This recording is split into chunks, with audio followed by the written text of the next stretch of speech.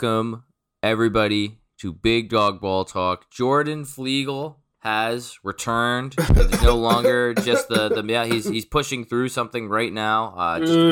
Just to be back for everybody, so that you don't have just me anymore. I'm sure some people, there might be some people here conflicted. They may be like, "Oh, I kind of liked the new platform, the new format of the show." But yeah, me, Jordan, you got to prove him wrong. How are you feeling, man?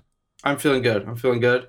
I did have COVID. For everyone wondering, I got it. Even though I'm vaccinated, boosted, all that.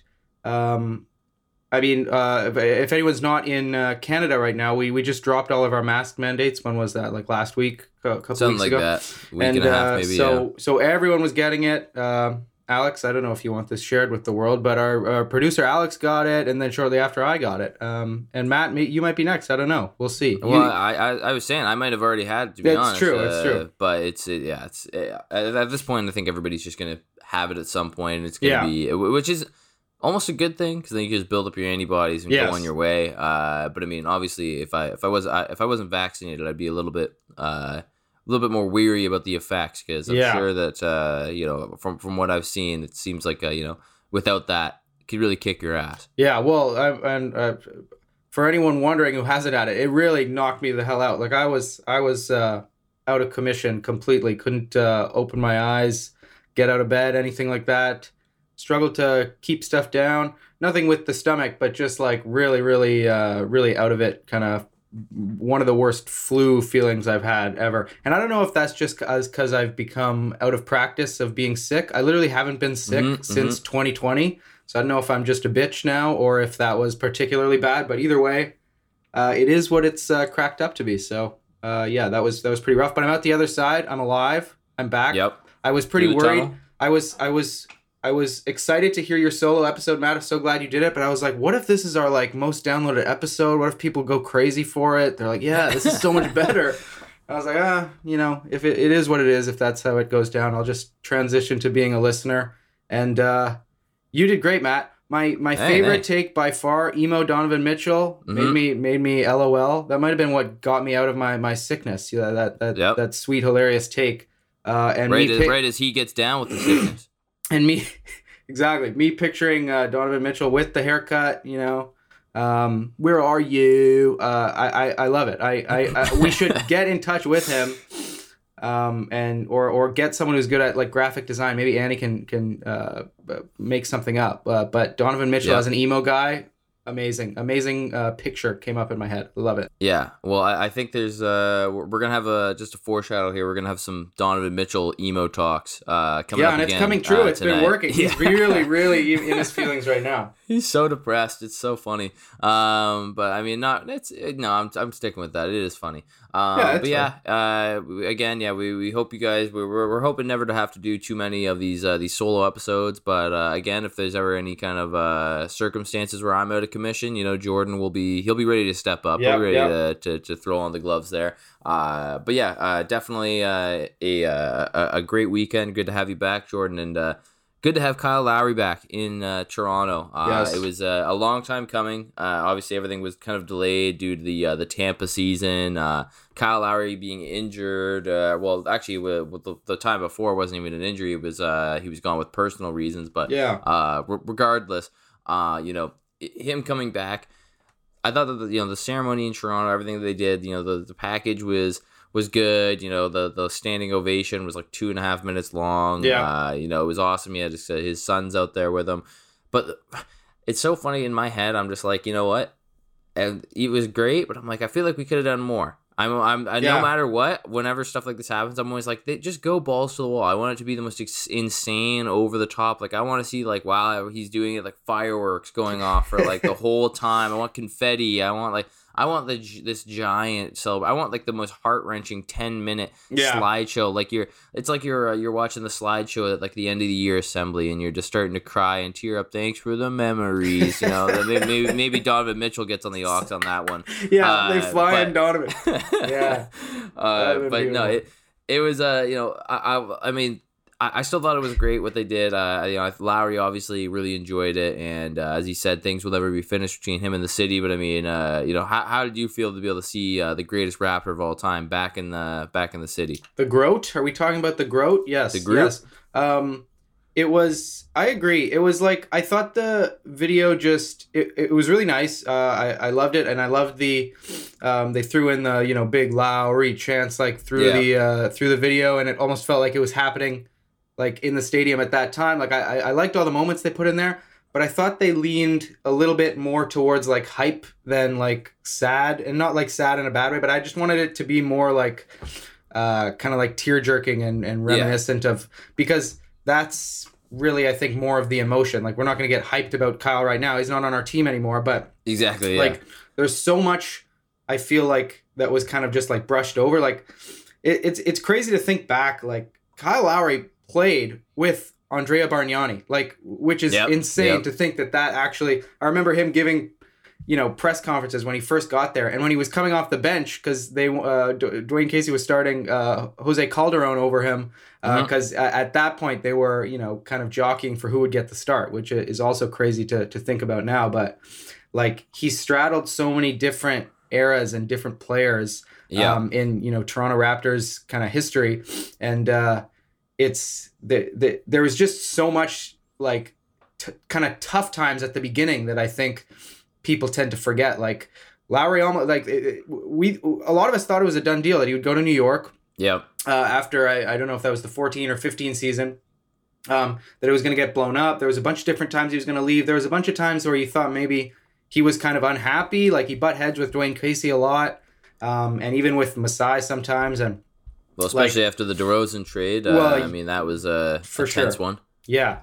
And all the tough playoff losses. Like, I wish they just kind of went into that like tough stuff and then kind of brought it over the top at the end, like with all the triumphant, how he shoved the narrative back in everyone's face that he was a shitty playoff performer. He finally gets over the hump and wins. And then, caps it off with the game 6 performance, the title clinching game where he came out like gangbusters, and really, I think, helped to win that game for them, like very specifically his scoring at the beginning of that game. Sure. And then the way he was orchestrating the pick and roll at the end, I remember him and Ibaka and, the other big guys, like he was just eating the Warriors alive. One of the best defenses we've seen in the history of the game. And so I agree. I liked the video, but I wanted it to go a little bit more in my feels. I wanted Kyle Lowry to be crying out there, and I know he probably wanted to, but it was a little bit too hype for him to really get there, I think. And then like the ovation was really nice, but yeah, I really would have. I agree. I would have liked a little bit more somehow, whatever that would have looked like. And now I honestly wasn't even thinking about this until you were talking. I'm kind of realizing, that's because, as you said, he's still playing. It'll be the tearjerker when they retire his jersey. Oh, when the Raptors finally decide to hang a jersey up there. I mean, I think it'll be funny. I think they're gonna pretty much they're gonna go 25 years not retiring a single jersey, and then 2 years they're gonna retire 4. Yeah. It's true. I think Lowry, Vince Carter, DeRozan, even Kawhi. It's gonna be. They're gonna have to retire Kawhi's. I think so. Why not? Do it. Why not? Well. It's it might never ever happen again in Chris the history Bosh of the gets NBA. His retired. Yeah, and I don't even know about Vince though. I think they should, but I would be shocked if they didn't. Well, I think there's a lot of people still kind of salty about it. Even in back rooms in the in the organization. I know there's no one there from that time, but I don't know. There's still a lot of kind of salty feelings. Although, in terms of the fan base, I think that's gone now. I think you saw that his last couple times in Toronto when he was brought to tears. Because I remember when we, not even that long back before those times, booing Vince Carter was, you knew it was going to happen. You knew it was coming, and it went well into, the time when I'm sure the fans booing had never even watched him in a Raptors uniform. So there's a lot there, but I do think that he should get his jersey retired. So, you've got Kyle and DeMar for sure. And I think that you've got to do Kawhi, because when is it going to happen again that someone comes for one season, wins you a championship, and then just leaves? That doesn't really happen. might never happen again. So might as well just throw his number one up there in the rafters. I would even be I would even be close to just saying, yeah, we can retire Kawhi's jersey, because he actually even took a meeting with us and considered coming back. I was totally fine with that. I mean that's something. I mean, not to jump the gun or anything, but hopefully Spicy P, Fred VanVleet, they're on their way. They're on their way. They can keep this pace. I think they're good. Yeah. But yeah, it was really nice going down memory lane. I think you brought up Game 6, the NBA Finals. Lowry scoring just the first dozen points, and that was insane too. Because I was like, Lowry never does this. Like, this is never like this is how he starts regular season games, and it was so fast. Like, he just came out bang, bang, bang. Yeah, everything was going down. I'm like, holy shit! Like, this is the start that we need if we want to fucking close this thing out. Yeah. Because nobody wanted to go to a Game 7. No. Even though it was going to be in Toronto, I did not want the riot possibility or anything. That was would have been a scary sight. I would have been rioting. Believe me, I would have. Sure. I would have destroyed a lot of personal and corporate property in downtown. That would have been ugly. Big Dog Ball Talk wouldn't even be here. We'd be behind bars.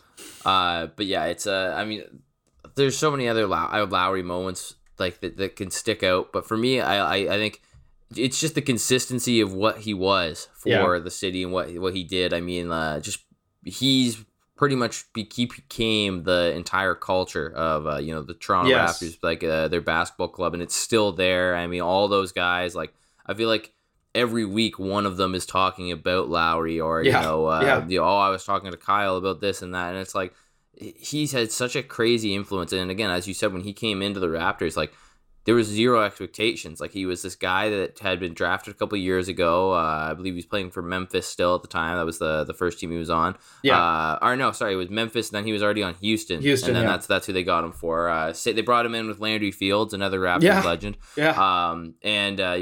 They pretty much he's got some attitude problems, and he does a lot of kind of questionable, takes those pull-up threes that at the time nobody really wanted him to do. Yeah. But I mean, it all ended up working out amazingly, and I think I might have told this story before on the show.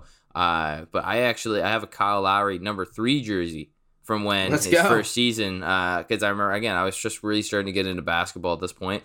And he was the new guy, and I'm like, oh, this is cool, new point guard. He'll be sick, and I just kind of talked myself into it, and then it ends up turning out that he becomes the greatest player. But I would never have ever imagined that happening. I mean, hell, again, I also thought the Raptors winning a championship would happen like right before I die. Yeah. So, I mean, I was kind of a little bit concerned when I was like, oh, I'm only like, whatever I would have been, like 21 at that point. I'm like, oh, this is how it ends, eh? Like, tonight, this is it. That's all I get.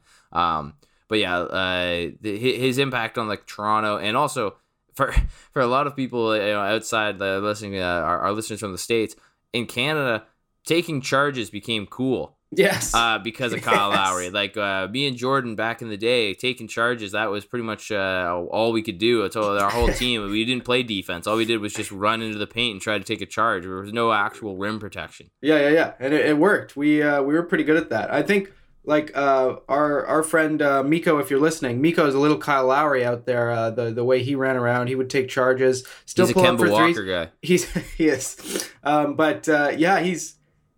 people always talk about, Vince Carter's influence on Canada basketball. That's always going to be pretty unmatched when he came in, and the way he did it as this kind of high flyer. But I think people like really, really are always going to just respect the hell out of Kyle Lowry for his toughness. Like, people always talk about Canada as like a hockey country or whatever. But like, if you're getting out there as a 6-foot guy in a league full of guys who are 90% have 20 to 50 or more pounds on you and are much taller than you, going and sacrificing your body, every single game, every single play that you can, that's going to earn a lot of respect. And I think he's got all the respect of, Toronto fans, sports fans in Canada. And it's to me, like, his legacy is what he's done for these like young guys that are now still on the team that aren't even young guys anymore. But like, I remember when like Fred VanVleet and Pascal Siakam and even OG Anunoby, like him coming along a little bit later, but those two guys back when they were winning freaking G League championship. Yep.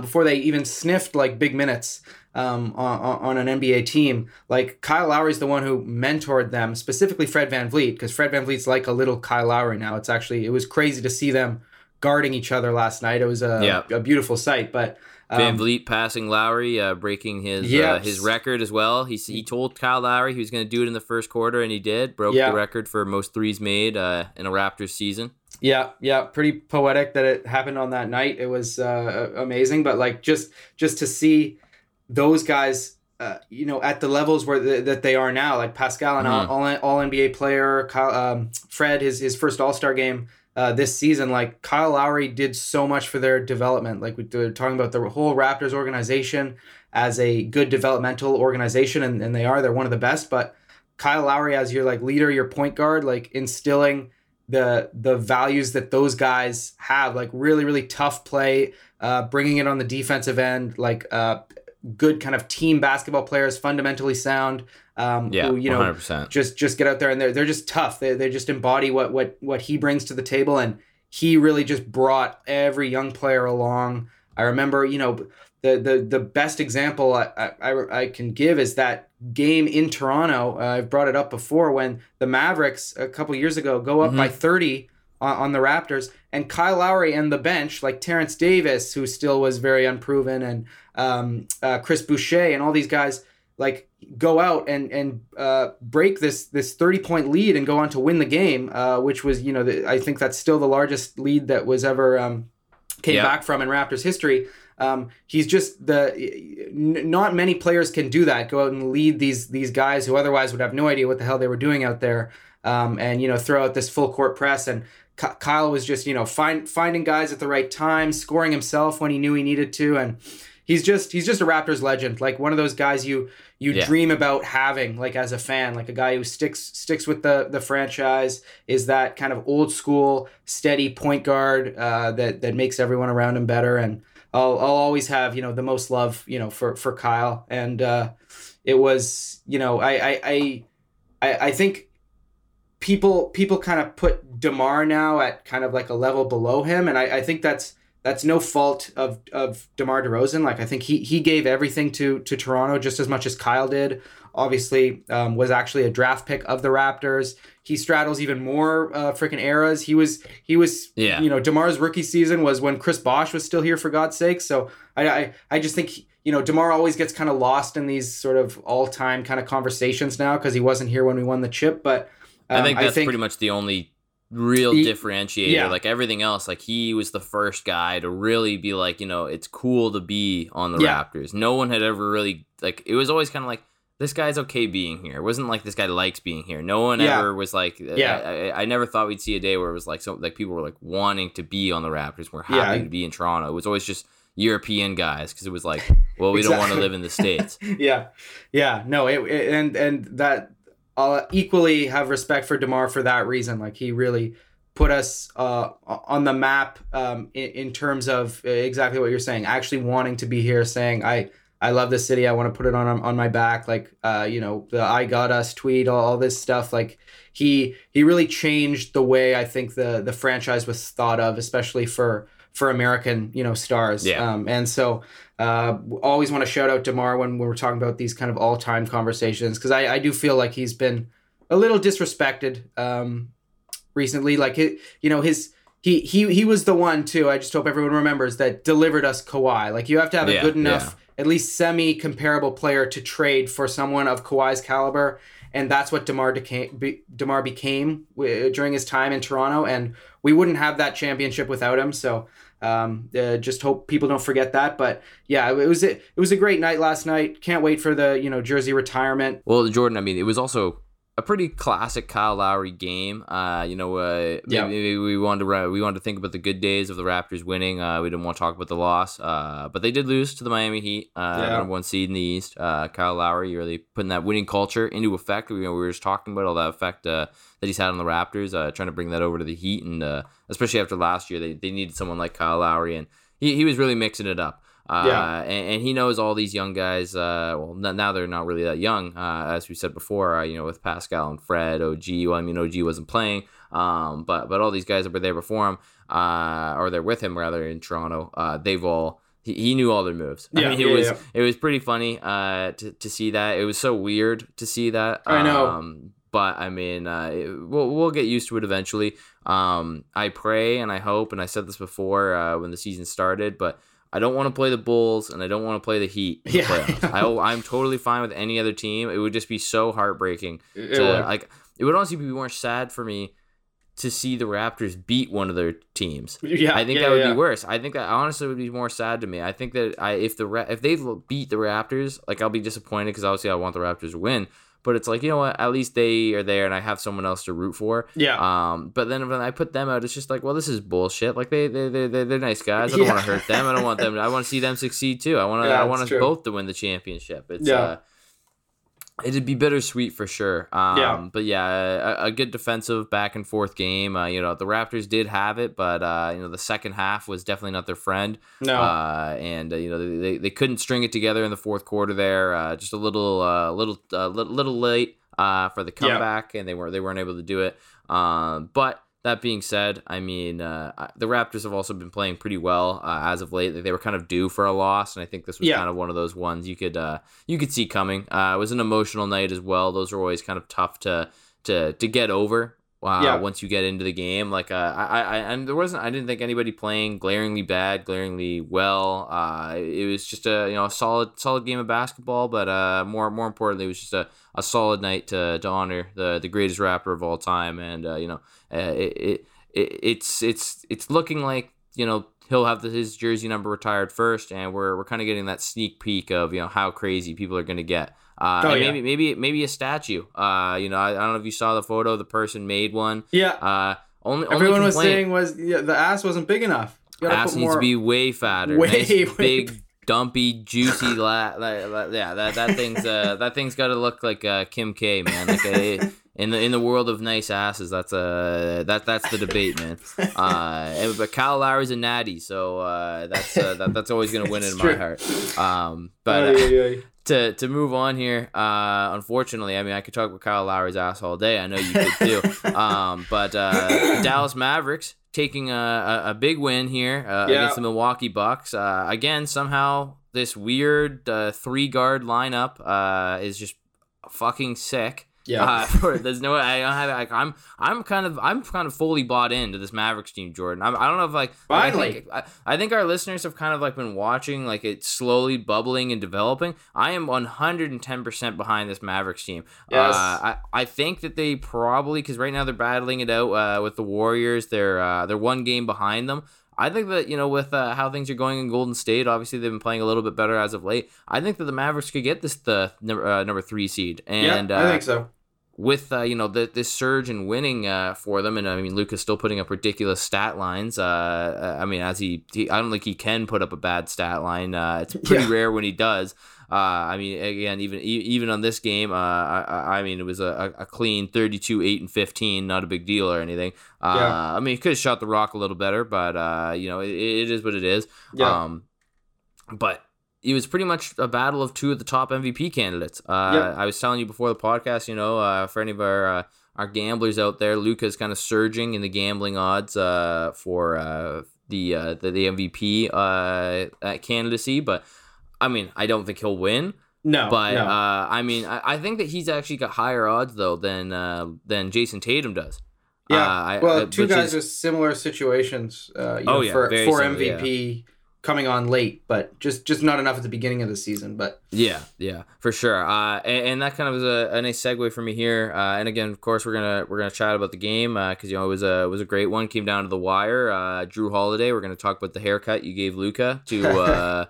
To kind of ice this one, but I think it's literally I'm not even gonna cast my vote. Like if I was a voter, I would have to wait till the very last day because the standings are going up and down, and down. Guys are having crazy games left and right. I mean, this is one of the most competitive MVP races I've seen in quite some time. And I think that last year we were talking about it being pretty close. This year, there's like legitimately like 4 or 5 guys who could win it that I would be like, you know what, that's cool with me, and they want it too. Like these are all guys who don't I mean, obviously Giannis aside, everybody else that's pretty much in the running has never won an MVP, and they're kind of trying. Or I guess and Jokic obviously won it last year.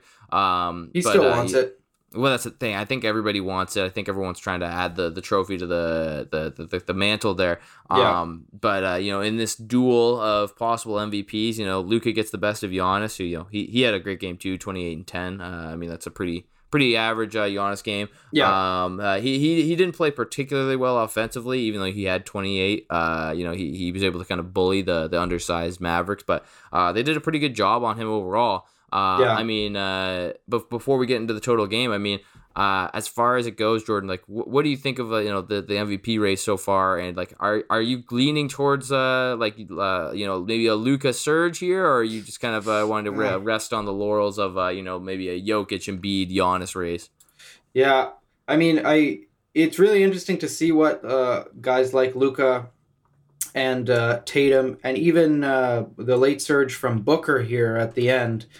Just people, since Monty Williams kind of made those comments a couple weeks ago about how he thought it was kind of ridiculous he wasn't in the MVP race, like people just thinking about it more, the fact that, the Suns have been so dominant, and Chris Paul, who people always, especially last year, attributed the big team success of the Suns to him. He's missed a lot of time, and the Suns have kept winning, and there's a lot of different, moving parts to why they're so good, but Devin Booker has kind of been the constant there, scoring his, 25 points, playing solid defense, getting, 5 to 7 assists, rebounding the ball pretty well too, like having a really, really solid classic kind of shooting guard season start to finish, and people are giving him his respect now. And, as much as I love all those guys, and I think that, especially those three are such a, like, show such a bright future in the league, like the Tatum, Booker, and Doncic, like three of like the smoothest players you've ever seen, so much skill, so much like talent there, like moving forward, that's a hell of a, and that's just some of the kind of young talent in the league without getting into Ja and, all these other, you can throw Trey in there, and, people forget how young, relatively young Embiid and Jokic still, are in terms of, the kind of, when you compare them to the veteran guys in the league like LeBron, like there's so much young talent in the league right now, so it should be exciting to everyone. But for those three guys who are kind of sneaking in the race, they're just not going to win. So we can say, they should be in the conversation, and it does matter kind of historically. If you do finish third in MVP voting, that's going to mean something down the line when we're stacking you up, versus finishing off the ballot, entirely. So that is going to matter, but. In terms of who's going to win it, for me, it really is just between Jokic, Embiid, and Giannis. And I know people are pointing to Giannis as kind of being right there in the conversation with Jokic and Embiid. And I agree he should be, right there with them, almost neck and neck. But I don't think it's quite as close as people are kind of making it out to be, because I just don't think Milwaukee's had that dominant season that you've seen him be able to do with this group before. Like I don't think, and maybe this is kind of like voter fatigue type of thing, or we've seen him do better, so I'm not going to reward him for call it what you want, and fine, I that's fair criticism, but just for me, if I'm trying to differentiate who's the MVP, I just don't think this is a year to give it to Giannis. Because we've seen him put up similar stats. We talk about advanced stats and, the scoring, the rebounding, the assists, all the stuff that he brings to the table. We've seen him do this and have, like a dominant year, like the 60 wins.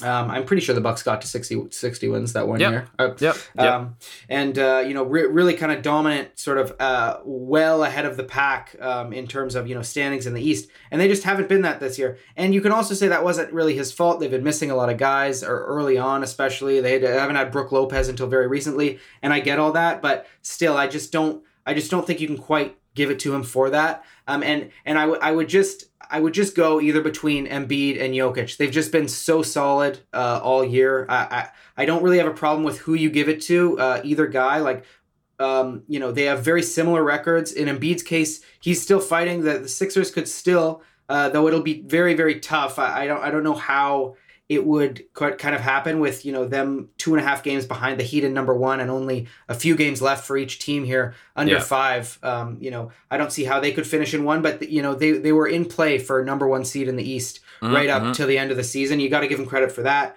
And then, Jokic, while he's not obviously in play for top 3 seed in the conference, his what is he, like 1 game back of what the Sixers record is. So if the Nuggets were in the East, they'd be right in that mix, for top of the conference as well. So sure. I just think it's between those guys. I know everyone, puts Giannis up there in that conversation, and number wise he is there. I just, whether this is unfair or not, I know he can do all this, or I've seen him do all this and have a really dominant season in terms of wins, and kind of differentiate him and his team as by far the best in the conference. And since he didn't, do that this year, I'm just not quite putting him right there on that same kind of top tier level. And so long-winded way of me saying, I think I'd still give it to Jokic this year, because but it's very close. I'm kind of flip-flopping. As much as I think Embiid has been amazing, I think Jokic has had to do a bit more kind of carrying of players who really would not be that good without him. And I think, Embiid has the quickness of Maxey to get in there, and Tobias Harris, who can go off every now and then, and not to mention now having James Harden, who can, as much as he's been kind of a shit fucking, addition, he can put up his stats every now and then and go and win you a game when his step back's falling and things like that. But again, shows how tough this race is. I understand the counter argument that Joel Embiid had to deal with the Ben Simmons situation all year and all the, all the questions, especially early on. Like, he should deserve credit. He does deserve credit for that as well. So, I don't know. I really don't have a problem with who you go with, but for me, I think it's between those two guys. You got to give it to one of them, which is fun for the second year in a row to, at least in my mind, to have it come between these two very dominant big men who are dominant in different ways. I think that's a fun way for it to play out here at the end of the season. So that's my thoughts on it. For sure. Well, I mean, for me, I'm also I want to make myself look good. So I predicted Joel Embiid would be the MVP before the season started. So part of me wants to just stick with that. The other part of me is kind of like, why are you worse with Harden? I think that since they've gotten Harden, this has hurt his MVP candidacy. And I think part of that, like, obviously when you get a guy who's going to demand the ball as much as he does, like your returns are going to be a little diminished, like his output's going to go down a little bit. But I don't even think it really has. He's kind of putting up the same numbers. He's still getting the same amount of touches. The team's just winning less games because they're not built the same way, and it just doesn't complement his play style as well anymore. We're going to get into the 76ers as well here in a couple minutes, but that's kind of why Giannis, like, his team is better than the Sixers right now.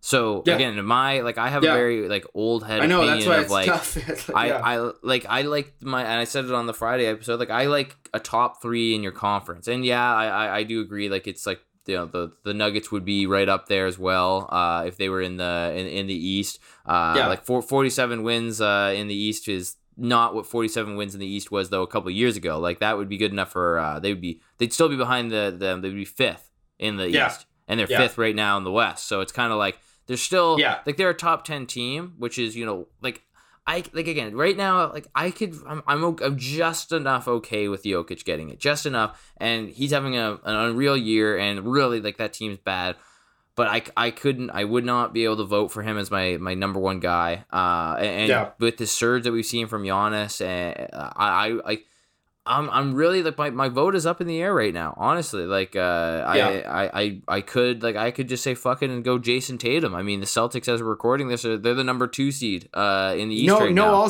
No all-star selection by Matt, but MVP selection. He turned it on just enough to get the MVP. But yeah, it's going to go down to the wire, and in a game like this, though, I think that it's like, these are like duels. I think that we should almost have like a knockout tournament now in the last little bit here, where Embiid and Jokic, we'll get them to play once. We'll get the Bucks to play the Mavericks, and the Celtics will get mixed in there against somebody. I don't know.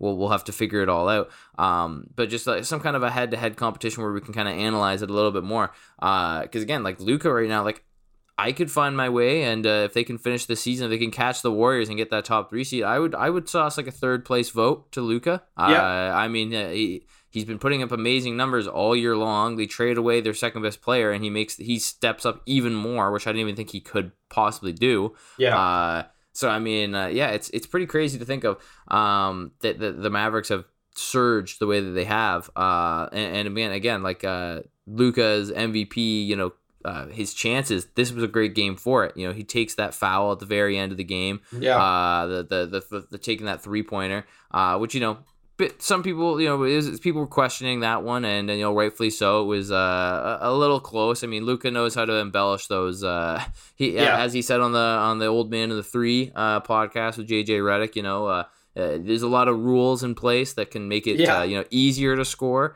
So it's he's gonna embellish that when he gets the chance. But that was a big game. I mean, it's I think that the Bucks and the Mavericks are going to be they're going to be staring down the barrel at each other for the next 5 or 6 years. I think that the Luka versus Giannis rivalry is we might be seeing a little sneak preview here, because I mean those two are going to be probably the top 3 players in the world, if not already, depending on your opinion. Yeah. But it's going to be an interesting rivalry to kind of keep an eye on, and I do think that that Luka, it definitely deserves a little bit more mention in the that MVP race. I mean, even last year he was the betting favorite when the odds all opened, which I knew he wasn't going to win, because I knew that the Mavericks weren't good enough at that point. But I think he will get some votes thrown his way though this year. I really do. I think him and Giannis are really going to surge here, and I'm not so sold on Embiid's chances anymore. But I mean, from what I hear, though, maybe I'm just too much of an old man. It seems like Jokic is kind of the consensus in Vegas. He's the consensus around the media. Slightly over Embiid. I think mainly it's Embiid, Jokic, and Giannis. Top 3 for gonna be in whatever order they finish the top 3. It looks like that right now. The order, I think, has a chance to really kind of shake up here. However the season ends, like if the Bucks finish in first with all of Giannis's numbers, like if they somehow squeak into first in the East, it's that I can see a lot of people putting him, first on their ballot.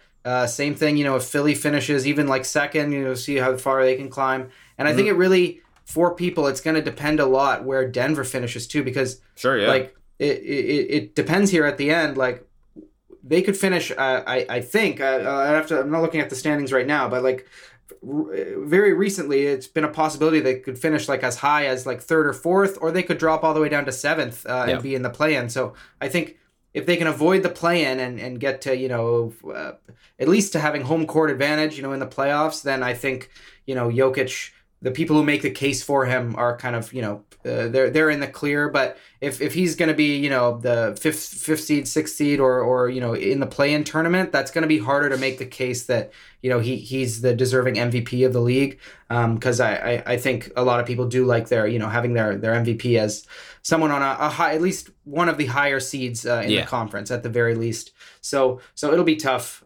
here to see how it shakes out. But it's a really, really interesting race this year. And like for someone like Luka, and same goes for Tatum, like I think he would be right up there with those guys if he was playing like this all year. But I think this should kind of show him something, and I think he's kind of been kind of reluctant to learn these things for the first few years in his career about what it takes to actually be in the conversation for this award and actually win it, wire to wire. You have to come in shape, and you have to start playing at as close to your peak level. Like you can get better as the season goes on. People do that, but you have to start the season really, really strong too, because that's what Embiid and Jokic and Giannis for the most part did. Like they didn't have this kind of lull at the beginning of the season. They've been playing, top tier basketball from start to finish. And you're always gonna give the MVP to those guys over someone who came on late, like Tatum or a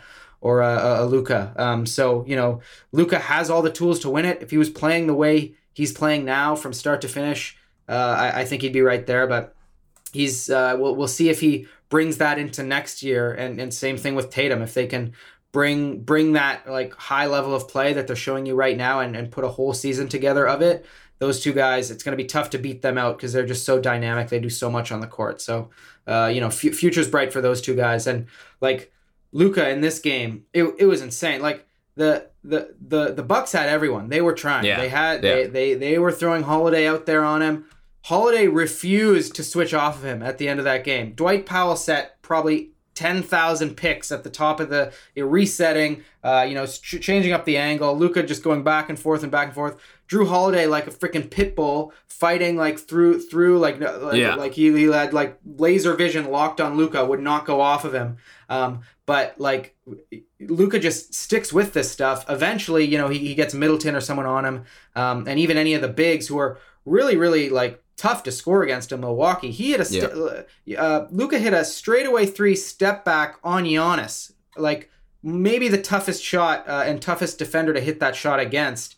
And it was butter. Like his step back 3 is such a fucking weapon at the end of the game. He maybe takes a bit too many of them, gets a little trigger happy sometimes, and when he misses them, they kind of tend to lose those games. But my God, he more often than not, he just surprises you with his shot making, and the passes he makes are unbelievable. Like Luka's kind of like just the way he controls the game, honestly, kind of jaw dropping. Like the fact that he can do that with the small, tiny amount of athleticism that he has is pretty insane. So that was really impressive. I don't think the Mavs are scared of anyone in the West other than the Suns. Like especially with how much the Warriors have been struggling lately. Mm-hmm. Like a Mavs Grizzlies series would be tough, but I'm telling you, I'd probably take the Mavs.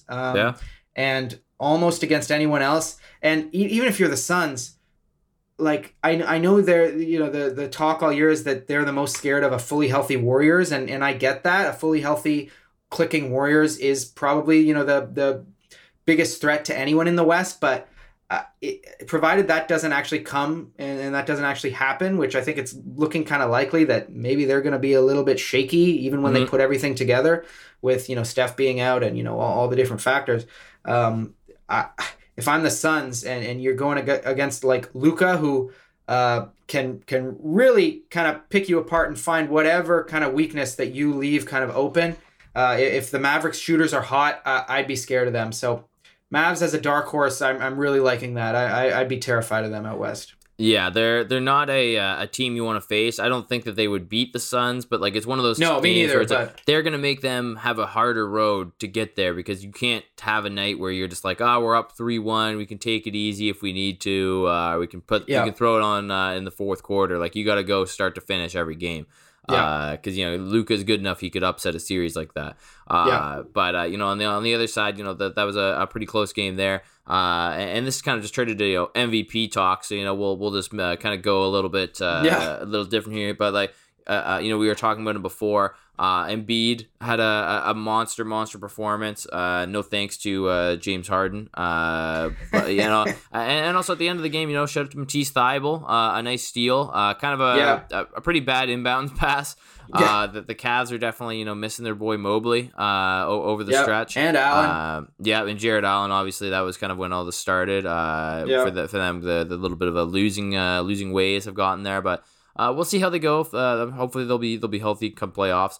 But yeah, Embiid, an absolute prime monster game for him. 44 points, 17 boards, and 5 blocks. I mean that's absolute insanity. He did get 20 free throw attempts, and he hit 17 of them. Like I can't think of it. That's the other thing that bugs me. I've said this so many times. The bigs they shouldn't get that many whistles in my brain. No. It doesn't make sense how many foul calls he gets because generally like the argument is always, he's so big, he's so strong, he plays down low. They don't get the calls because they push through it. But like he gets touched, like the little knick-knack fouls, and then they call the whistle, and it's like, okay, but all these other like Giannis doesn't get that many foul calls. LeBron doesn't get that many foul calls. All these other like big, like physical playing, imposing guys don't get the whistle like he does. I don't know what it is. Like I know he's very like loud when he wants to get that foul. It's like screams in pain, and then they're like, oh shit, he probably tore something in his knee again or his foot broke. But this again was one of those games like James Harden technically triple doubled, but I mean he 4 for 13. 11 of his 21 points were free throws. So I mean that's over half if my math checks out. And and again, you can get 10 assists pretty easily when you're just dumping the ball down to Embiid to go work down low on the Cavs, who are missing, literally, as we just said, their two most important pieces. I'm sorry, Lauri Markkanen, but you're not going to be able to stop Embiid when he's moving down there. Moses Brown, for God's sake, he tried. He was getting baptized out there. But this is one of those performances that's like, it really does help Embiid through make this late push for his MVP chances. And I know that, all the advanced stats nerds will come at me with, Jokic is better than him at this and this, and his shooting percentage, blah, blah, blah. And it's like, okay. But again, as I've said before, I've made this argument, as far as it goes, it comes down to it. Embiid, when he wants to take over a game, is the superior total player to Jokic in that sense. Obviously, Jokic is going to make you you're a better team basketball better basketball team. Pardon me. But Embiid can just be your team. He can put the whole team on his back. It's again very different play style, so it's kind of hard to compare them. And again, stats don't always tell the full story. They definitely help, but I mean it's not the end all be all from the stats department. But yeah, he's just to touch on Jokic again as quickly, because I do think I agree with you that it's probably these two still as the favorites, because again they've been in that conversation all year long, and we, as much as I'd like Tatum and Luka and even Giannis to an extent be in there more so. Again, these guys have been doing it all year. They've really just come on in the second half of the season. And with Jokic, so let's say he finishes fifth. Even then, I don't know if I can do it, because I've talked so much shit on the Russell Westbrook MVP and him being sixth.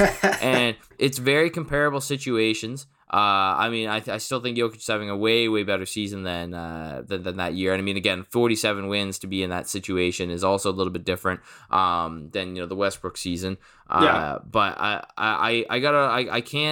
I can't be that much of a hater, because then if I was starting to go, I can look past it for Jokic but not Russ, then I'm looking like an asshole. So I got to stick with my criteria. That's why I'm saying. So I'm not casting my official final ballot until the season is over and I see who the top 3 seeds are in each conference. That's how I'm going to base it off of. It's probably going to probably be someone from the East though, because Jokic is the only real dominant threat for the MVP race in the West for me. But again, if the Sixers could finish 4th or 5th potentially here, so probably not 5th, probably 4th.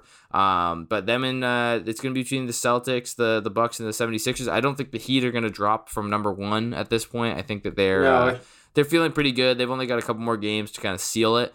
So it's going to definitely be close, because I mean Boston's 2 games back, Milwaukee and Philly are 2.5. So it's going to be an absolute war zone, and regardless, I'm just happy that we even can have this conversation. It's not just like the last 5 years when it was like we knew who the MVP was after like 1 month of the season and then it was over. There was no drama, no nothing. Like it's gonna if they want to have a friggin' MVP or NBA award show this year, this would be the year to do it. This year I'd actually be sitting there waiting with bated breath as they open the envelope. I mean, only problem was when they did the NBA awards show and they did that, it was like, oh, only Giannis showed up or only James Harden showed up, and it's like I wonder who fucking won. Like, I know.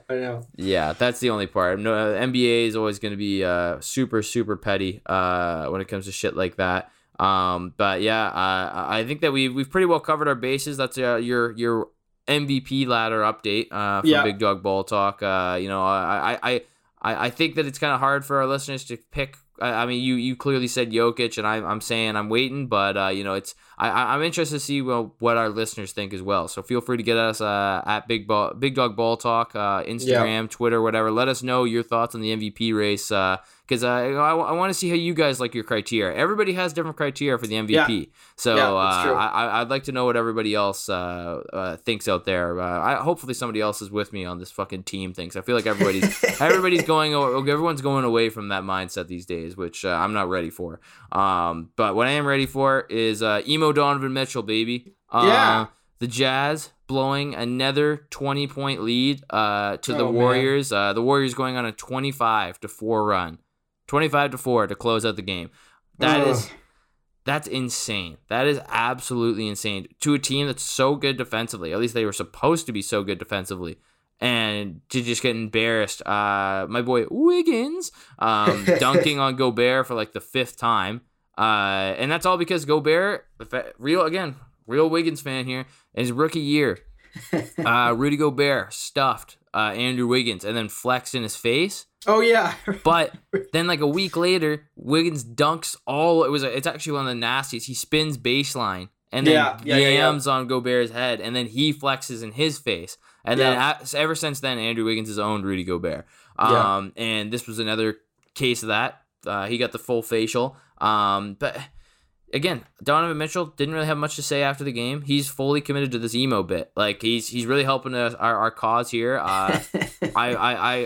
I said it on the Friday podcast that I think that this is pretty well the beginning of the end for this Utah core. I've heard some rumblings that the Dallas Mavericks are going to go after Rudy Gobert in the offseason. Not really sure that would be the best fit. Another big ass guy who and he can't even space the floor. We're not going to get into. I think that would be a fucking train wreck. I really hope they don't do that. But I mean, as far as it goes, Jordan, I had my 10 minutes to, kind of just go ham on this team and whatnot. But I mean, you did. What do you think of the emo Donovan Mitchell and the Jazz chances right now? Because they're looking bleak, man. Like you might as well just throw on your what are those? Is there a name for those sleeves that you can put like your thumbs through? You know what I'm talking about? I don't know. But you know what I'm saying? Like all those scene kids, they fucking love it. Throw it on your eyeshadow, put your thumb through the useless sleeve pocket, whatever that is, and then throw on some All-American Reject. I want you to tell me you did it in a secret. That's not the words at all. But I don't know. There's gonna be a lot of unhappy Mormon parents in Utah because kids start doing that. I'm sure. It's a music of the devil. Mormon households are gonna be pretty pissed off, but it's Utah, I don't know. Like, what are we gonna like? We've seen this so many times before, and I just it's so tough because you make these arguments for continuity, and I'm all for the continuity argument. That's great. The flip side is these teams never end gracefully. If you don't kill them early, when it's still when there's still people who are saying, it could work, whatever. Unless you actually do get over the hump. Then it ends in this horrible, miserable, ridiculous way. We just saw it with the Blazers. Not that it was like this, the worst thing in the world, but it was a very, very kind of sudden, abrupt, and there was no triumphant moment for the Dame and CJ backcourt. It just ended, and it ended on kind of a downward sort of trajectory. You reach a point where there's no other way for you to go, and then you just have to blow it up. Not everybody gets a storybook ending. No, for sure. And if you have the foresight though to see that this could be coming, sometimes it's best to get out, on floor 2 or floor 3 while you've still got some dignity left, for God's sakes. Yeah. But I just think Utah's going to get bounced real early here in the playoffs, and it might be in 5 games or something kind of embarrassing. And then once that happens, I just don't see how you can go forward with a Rudy Gobert, Donovan Mitchell duo that everyone knows is just not a good fit personality-wise. Say what you will even about them on the court. I mean, there's a tweet going around in the last day or so that Donovan Mitchell only passes to Rudy Gobert 2 times per game, which is down from 8 earlier in their careers in 2019 or something. Those guys, they're too petty. They take veiled shots at each other after every single fucking game. Yeah. They don't like playing with each other. And Donovan Mitchell could just be so much I don't hate their fit. It's not the worst fit in the world. It's not an Embiid and Simmons situation where they can't play together under any circumstances. I mean, we've seen the evidence for the fact that it does work, even though they've, I don't think, liked each other very much this entire time. They were the number 1 seed in the West last year. They've had some semi-deep playoff runs. They've been okay, but I think Donovan Mitchell can be just as good of a fit with someone else, another big man who can do a little bit more offensively. And it depends, who you would get back in a Rudy Gobert package. But I just think, Donovan Mitchell can get to a whole other level if he actually likes the guy he's playing with, like his kind of co-star. His like there's even more that he can do, and the rest of this team kind of just built this kind of system ball team built around that. I just think it's gotten old. It's gotten stale. We've said it before. And I just don't know if you're the Jazz, if you are going to keep trying to convince yourself that you can make Donovan Mitchell stay with you for his entire career. He's a pretty quote unquote loyal guy, all things pointing towards that. But there's a lot of evidence to show that star players leave smaller markets, especially when they're unhappy. And another situation where, you can hold on to him, you can pray, but he may walk away for almost nothing. But if you get out ahead of this and predict it and see it down the line, you might be able to get a better package back for him if you're willing to trade him a little bit early. So that's going to be the tough part. But either way, big changes got to be coming to Utah. Like there's no way they roll out this same group next year with only minor tweaks. No chance. There's no way. Like. And I just don't see them making a deep playoff run. I just don't think it's going to happen. They just don't have the heart. They've dropped so far. At one point in the season, they were jockeying for like number 2 in the West. Oh yeah, they were right up there. They might fall into the play-in. They might actually. They might actually miss the playoffs because right now I think they're only about a game behind. They're a game and a half up on the Timberwolves. The Timberwolves have been playing pretty well. They can turn it on here. I mean. They don't have too many games left, but if they can win out and then the Jazz drop a couple, they could fall to 8th. And who knows what happens when they play the Clippers and then they play the winner of Pelicans Spurs. They don't want to play the Clippers. The Jazz do not like playing the Clippers. Well, it's like who knows what the fuck could happen? This could be absolutely insanity. Like I really do kind of want to see this. Like I love seeing teams succeed, but I also love watching a good blow up. Donovan Mitchell's a nice guy, but I want to see him storm into the fucking kick down the door. Hey, I'm done with this guy. Get this French guy out of here. I ultimatum, me or him. That's what I want to see. I want to scrap. I want to see Donovan Mitchell have to jump up in the air to punch Rudy because he's so fucking tall. That'd be beautiful. I mean, the Utah. We'll see how it ends because they've got 4 games left here. They play the Grizzlies next. Don't think they're going to win that one because the Grizzlies seem to be able to beat anyone no matter who they throw out on the floor. Steven Adams is going to beat the hell out of Rudy Gobert. Oh, man. Then they play the Thunder. They should win that one, but who the fuck knows? Then they play the Suns. Doubt they're going to win that one unless the Suns decide to throw in the towel early. And then their last game of the season against the Blazers, who are tanking, so they'll probably win that one. So odds are they'll go 2-2. And that's just not a strong way to finish out the season. You're going to have more than likely have wins against a couple of bottom feeder teams, but either way, you're not going to be riding this kind of high out the rest of the season with these two kind of back to back. They beat the Lakers in between there, but everyone beats the Lakers. But the Clippers collapse and then the Warriors collapse. Like it's the worst way to finish out the season. And in a team that's already kind of shaky with how things play out, especially in the postseason. What do you do with Rudy Gobert? All these other questions. Don't have good solid wing defenders. Donovan Mitchell doesn't really have that star help that he needs. Like way too many questions. They're going to bow out early, and I hadn't even thought of the fact that they might miss the playoffs. But you're right. That's even a possibility in itself. And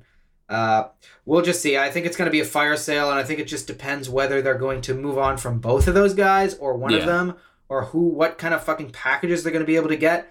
I even heard that the Raptors might be a little bit interested in Rudy Gobert. Yeah, I heard that too. Please. I mean, I know you'll be able to come here and read the French signs, on the road and on our food. No, because he speaks different. It's not the same French. He'll be like, "This is bullshit." Like, this is just that he's like, he'll be like, "Did you guys like make this whole thing up? Like, is this like fake French? You guys just try to get me here?"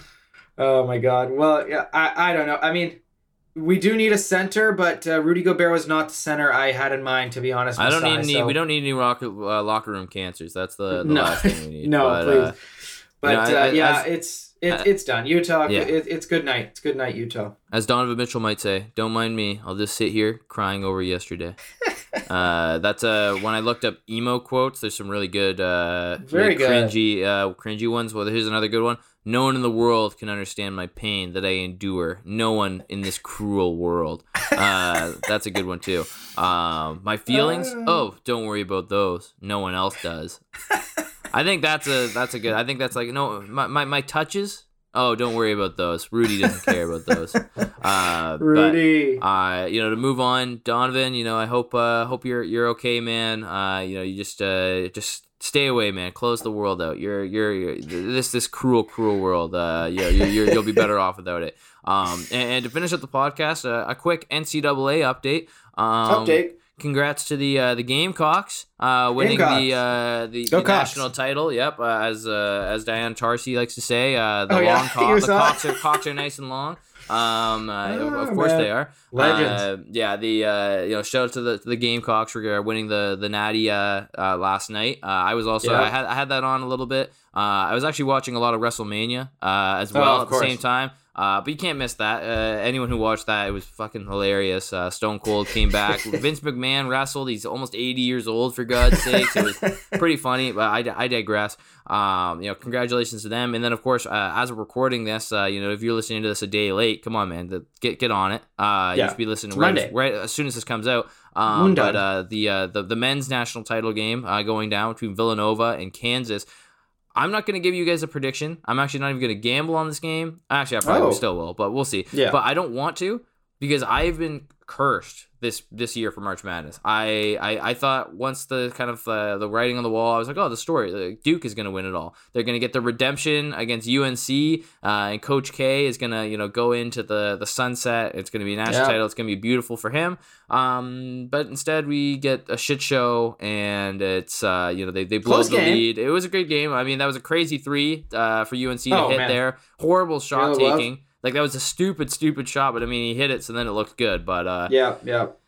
I mean, UNC just had their number this year. Very weird ending for Coach K's career, but one of the best basketball coaches of all time. I mean, I'm sure everybody can agree on that. No matter how you feel about him. And it's sad to see him go, but UNC they're the Cinderella in this one. So I mean, I want to root for them. I think that Kansas is going to win this one. But it's gonna be close. It's gonna definitely be close. Yeah. It was crazy. Like, I can't believe that's how Coach K's last game went at Cameron Indoor. North Carolina comes in, beats them. They have this whole ceremony planned. He gets on the mic. He says, "Guys, stop cheering. That was unacceptable. That was unacceptable." God, yeah, that was stupid. And then he gets another chance, and he loses in the Final Four. Oh God, that must hurt. Like, if I was Coach K, I'd be like, God, I got to come back for another season. I can't go out like this. My last 2 losses against my arch rival, and in a heartbreaking fashion. Like, it's tough, but it's poetic too. Coach K on his career finishes. All-time record, 50 wins, 50 losses, exactly 500 against UNC, which is insane. They were showing the stats of Duke versus UNC like head-to-head, like over like the entirety of it, and it's almost like identical. Like, I think the records were like one or two wins or losses off. The total points were almost the same. And again, last night was a really, really, really close game. So I mean, respects to UNC for being able to pull it out. And as I said before, though, just don't, like, all these like schools that have these like winning championship pedigrees in the tournament. You just don't bet against them. There's no point. It's again, even like last year I forgot, like UCLA made that deep run as an 11 seed. Yep. So it's like there's definitely Blue Bloods. There's definitely no way you can just sleep on them. But you know what? When was the last time Kansas won? It's been like, it has to be like 20 years or something. All right. Did they win in like the mid 2000s? Yeah, I think they did. Because I don't know if it was the national championship game or if it was the Final Four or what, but Mario Chalmers hit an incredibly huge 3 that I believe led to them winning the national title game. I could be wrong about that, but yeah, that would have been like 2008 or 2007 or 9, somewhere around then. But I think they've won semi-recently, but not any time since 2010. Obviously, like they've been in the mix, but it's definitely been a while. But Bill Self's been there for God knows how long, and they always are competitive every year. Usually like a 1 or 2 seed. So it's been a while. Are you looking up right now, Matt? When they won last 2008 was the winner. Mario Chalmers MVP. Yeah. So yeah, it's been a while for such a heavyweight in the basketball world. So Super Mario will probably make a comeback now. He's going to be inspired. Yeah. And I will point out, Annie, my girlfriend, knows nothing. She predicted a Kansas win way back at the beginning of March Madness. So we got to give her flowers. That's why I'm all in on Kansas winning this game. I'll put any money, my life savings on it. I'm pretty confident here. They're just so deep and they're so big. They've been pretty dominant all season. So especially all tournament. So let's go Kansas, baby. I'm gonna put a bet on it, and then that'll even out the playing field. And we'll see what outweighs it. My March Madness curse that seems to be on me, my bad juju, or Annie's doesn't know absolutely fucking anything. Stupid Annie. Such a fool. Sorry, Matt. You're salty, man. But I would have won quite a bit if I put any money on this this bracket of mine here. But I was trying to get one together, but people they don't want the smoke. Because I talk the talk, but they would have. Yeah, I would have been taken to the cleaners, no doubt, this year. But everybody, thank you so much for tuning into another episode of Big Dog Ball Talk. We're going to be recapping the national title and much more on Friday's episode. We are also planning a special Wednesday episode. We didn't get one to you guys last month. Things are crazy. If you have a problem with it, fuck you. Fuck you. But if you actually had a problem with it because you were sad, I love you. But it's tough. You guys, we need to see. We need to see you guys give us that effort. We need that follow. We need that social media clout, baby. Come on. Big Dog Ball Talk, so we can reach even more people. We can get you guys even more exclusive, footage and takes, everything that you could possibly want. At Big Dog Ball Talk, all social media, you can find us out there. Again, last month was amazing. It was another blast for us. The playoffs are so close. We can taste them. We're going to get a lot of special shit going for that. We might even be doing some live streams. Who knows? That YouTube is going to be 110% fully off kicking once we get to the playoffs. And, of course, Jordan and I in the next week or so, we're going to be delivering our All-NBA selections, MVP official. Because, again, I told you I need that last day to get that all out there. Maybe for All-NBA, too. Yeah, that's a tough race also. It's really tight. So everybody, again, thank you so much for your support. Keep hitting that download button and shouting us out to any of your friends or anyone else who you think might be interested in all of our wacky takes. I'm Matt Eichhorn with Jordan Flegel for Big Dog Ball Talk, and as my friend Jordan always says, might be a bit controversial, Matt, but blue cheese over ranch every single day. Oh, yeah, that is controversial. That is very controversial. Every single day. Ranch can take a hike. No. Give me blue cheese. I would... No. Blue cheese... Okay, I'm not opposed to it. It works perfectly with the spice in a buffalo wing, man. It's the best compliment. I will say this. It doesn't take away the spice as much. Ranch is very cooling. Has that cooling agent factor to it. Oh, but that's okay. But that's what people like to it. They do like that that can cool your mouth down a little bit more. But I like the spiciness. Blue cheese just has that very distinct blue cheese taste, which is delicious. I would rather you're have uncultured. You're an uncultured little bumpkin, aren't you, man? Listen. If you're going, you were born in the country, weren't you? You were born in a little farmhouse. Trust me, if I was born in a farmhouse, I'd be eating exactly what I was actually about to shout out to here. Not for wings, obviously. But people, put some respect on goat cheese. That's some good cheese right there, man. Yeah. If real ones know goat cheese slaps, man. Not a lot of it. Some respect just a little on bit. it. Just a little bit of it. Just put it in a wrap. Put it in a sandwich. Just a tiny bit of goat cheese. You're on your way. Put respect on goat cheese right now.